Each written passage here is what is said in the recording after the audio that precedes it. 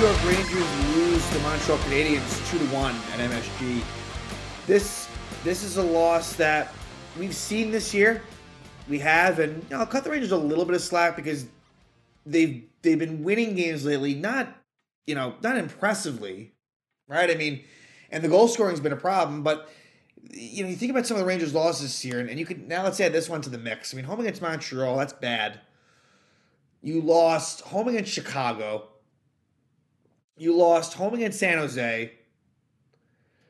You lost at Anaheim. Home against Detroit, which, that wasn't great. Home against Ottawa. And I might be forgetting some, but I guess you could say the Rangers do play to their competition. I think that's on the table. That is. Now the Rangers are now 24-13-7. And I'll be honest, my main focus was on the Giants. As I think probably a lot of Ranger fans who may have attended the game, or just Ranger fans, or more, not even so much Ranger fans that attended the game, but more so Ranger fans in general. So I'll take the trade-off. But the Ranger game, and I was able to basically watch it as I kind of normally would. And it was, I don't know, they seemed a bit flat. And I know they're battling the flu. Igor was good. Igor, I felt like, no complaints as far as he's concerned. But you see the type of loss that Chris Kreider is. I think that's kind of been shown. That since Kreider's been out, look, the Rangers, as fun as it was to beat Dallas, that was a goal scored with less than a second left and a 3-on-3 goal in overtime. And this goal tonight was a goal with an extra attacker on a delayed penalty. The Panarin goal was a 6-on-5 goal. And again, the Rangers power play again tonight comes up empty, 0-for-2. That power play has been total shit. Total fucking shit. And you got to do something about it. Whether it's changing personnel or the way they go about it, it's just not working. And I think that wherever they are is way less they should be. And even that, I think, is probably misleading. I really do. I think, let's say they're in the middle of the pack, which at this point, they may not even be there anymore. It doesn't feel that way. And I like to think that they would admit that. And I'm mainly talking about the first power play unit. But there's a lot of blame to go around. As far as, roster stuff, Jake Leschyshyn made his Ranger debut. Didn't play a whole lot. He only played, 647. They actually called up Ryan Carpenter, and he was the healthy scratch. Wouldn't be stunned just because there's so many iffy players, on the Rangers depth-wise. The Rangers go to Columbus tomorrow. I wouldn't be shocked to see Carpenter draw into the lineup somehow. And that'll be a big game. Don't get me wrong. That'll be a big game against Columbus.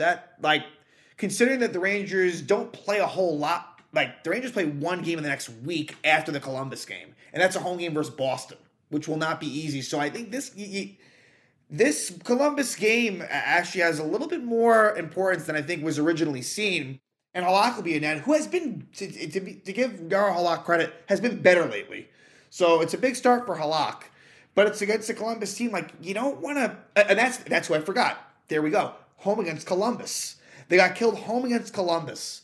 So that. I do have a bit of an issue with that. And look, maybe the Rangers kind of turn it on when they want to. If that's the case, it's frustrating, but I'd rather that be the case. I don't think that's really what it is. But I definitely do think that it had a feel today. And the Rangers have been kind of bad in these. There's a couple of things. And this is the first time I've actually mentioned it because it's a bit random. But in those reverse retro jerseys, which I believe they wore those today. Yeah, they did. They're 1-6 in them or something horrible, which is kind of crazy for a 24-13-17. They're 1 maybe there's some overtime losses in there. I don't even know if there is, but I think they actually are 1-6. They're bad in them. And it also makes me think a lot of these weekend afternoon / Sunday early evening games, they have been bad in, right? They lost to Detroit in overtime. They lost to Columbus in that time slot. They didn't really look that They didn't really look that good against the Coyotes, but then kind of found their game and won. They haven't really been good in those spots, And the sample size increases. So, but again, the Rangers' goal scoring, it's a problem as far as I'm concerned. And they're sporadic, where they'll give you games where they score 5, and there's a lot of times when they score less than 2 or less. And that's not going to win you games. And I don't want to pile on the Lafrenières and the Kakos, but it's hard not to at times. But again, blame really goes around all the way. Trocheck, Panarin, please break that up. It's just, look, as much as I didn't like Ryan Strome all that much, Strome and Panarin, they did have a lot more chemistry. I mean, Trocheck and Panarin, there's no chemistry there. Like, let's end that. And then this way you give Philip Hedl more playing time. Hedl, to me, on most nights, and again, there's some inconsistencies, Hedl is one of the better looking players out there. Just energy-wise, speed, shoot-first mentality. And the Trocheck-Panarin combo doesn't work. So let Hedl be in the top 6.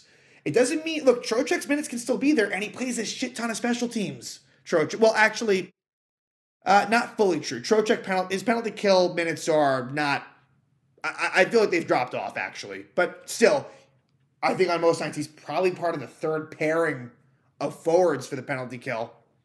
But if you're not gonna let Hedl get in the first power play unit, you got to at least switch Hedl and Trocheck second and third line. It's not that much of an ask. I think that needs to happen. There was one switch where Kravtsov went down and Vesey went up, and you know what? I cannot really blame that. Vitaly Kravtsov, I'm just not that impressed with him. I was more impressed with him in 2021 in the shortened season than I am now. There's no speed. He's weak. Like, I just don't think there's a full buy-in, and just the skill set just isn't really that impressive for Vitaly Kravtsov. I don't like what I've seen from him. And Lafreniere, it's been disappointing. Really has been. Like, let me see what his numbers are now. Because the numbers for a while were better than I thought. I thought the numbers were better than he looked. But now it's probably matching up. Yeah, absolutely. 5 goals, 13 assists in 43 games. That's not good. That's not good enough. And now he has a chance with Kreider out. They've given him main power play responsibilities and on the number 1 line with Zibanejad, and it's just not happening. It's just not happening. And with Kakko, the frustration there is, why is he so streaky? And I'm not as upset with him as I am. Like Lafreniere, I'm way more upset with than Kakko. Well, Kakko, it's like he goes on spells where, call it luck, call it a lucky thing or whatever, he doesn't put up points. Like, you got to have a little bit more consistency where he'll have, 7 games, 7 points for Kakko, and then it's like 10 to 15 games, like 1 or 2 points. Like, no. So, I think the Rangers, the good thing about the Rangers is that they have risen against top competition for the most part, right? And so I like that. But look, a lot of these wins, like, there's 7 overtime losses, and take that as you will. 7 overtimes as shootout losses. Like, that can be seen as a positive, I suppose. But, like, a lot of the wins, like, the Rangers last year had a lot of regulation wins, which I think is impressive. This year, it's not so much that way. Like, the Rangers play a lot of close games. And so, again, I don't want to overreact to this, but this was disappointing. And I think it's in part a work ethic thing, and in part just simply that, again, like, let's not discount, like, there's a lot of dead weight there. Sammy Blais is horrendous. Johnny Brodzinski ideally is more of an AHL player. Lecisions, I mean, I think he probably sucks. He was just basically waived by the Vegas Golden Knights. And, so, yeah. It goes to show you, and you lose a lot, and the Rangers look slow, especially without Kreider or Gauthier. They look really, really slow. So Gauthier, we'll see when he's back, and it's too bad he collides with Blais after he kind of survived the game before. He got hurt again, and we'll see when we see him again. It won't be versus Columbus. I don't think we'll see Kreider. I wouldn't be, like I said, you might see Ryan Carpenter, which is, again, it's kind of a whoop-de-doo thing if he is even in. So let's talk about the game. I thought Shesterkin was really good. And first period was probably the Rangers. It's not fair for me to fully say this. It seemed like it was probably their best period. From seeing it, I think that they got a lot of chances, but they didn't score against Sam Montembeault. But Armia hooks Trocheck at 15:28. Rangers power play doesn't score. Big shocker. Ryan Lindgren hooks Suzuki. That was a bad play. Lindgren, I thought individually the defensemen weren't great tonight. Even, Fox wasn't, like, really, honestly, all of them maybe I shouldn't say all of them. Schneider didn't stand out in a negative way, but Lindgren with a rough sequence, but the Rangers kill it off. Then Adam Fox takes a holding penalty at 4:13, and this time the Canadiens do score. It's Kirby Dach, his 8th goal of the season from Dvorak and Caulfield. And this was a goal that kind of looked similar to the Sagan power play goal, where it wasn't even like your classic power play goal. It was kind of like I think it was off the rush. Dach was just wide open, and nothing that Shesterkin could do about it. Montreal takes a 1-0 lead. Then Montreal takes a penalty, but the Ranger power play is unsuccessful. However, soon thereafter, there was a delayed penalty, good shift, I guess, by the Hedl line, and Artemi Panarin scores his 12th goal of the season from Hedl and Miller with less than 4 minutes to go going to the third. So you think, all right, 1-1 going to the third.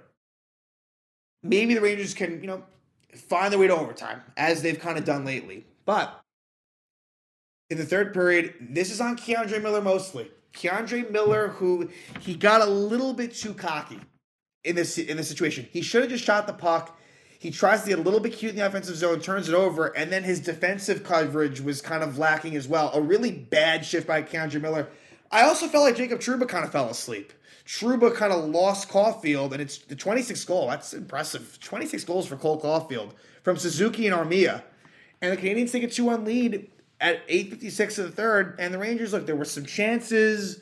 Panarin comes to mind. He had a kind of a point-blank chance, and then 6-on-5. Could the Rangers do it back-to-back games? They don't. They don't do it in back-to-back games, and Montreal holds on for a 2-1 win.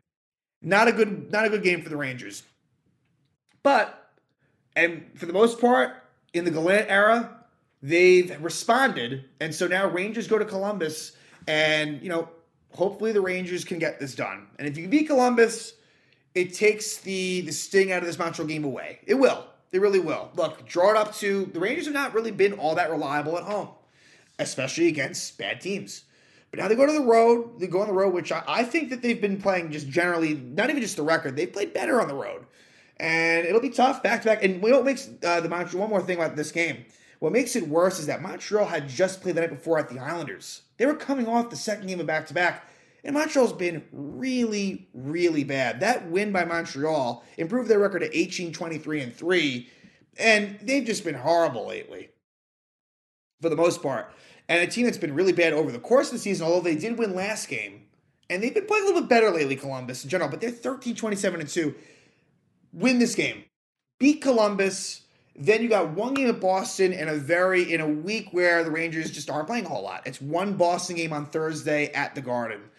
And so I fear if you lose to Columbus, you might be staring at a situation where, the last Ranger win was that miraculous win against Dallas. And then you start thinking about, when was the last Ranger win, like in regulation? And that will have been a while if you don't, get it done against Columbus. So I have faith in this team to rebound and play a better game. Gallant wasn't really too happy, but it won't be easy.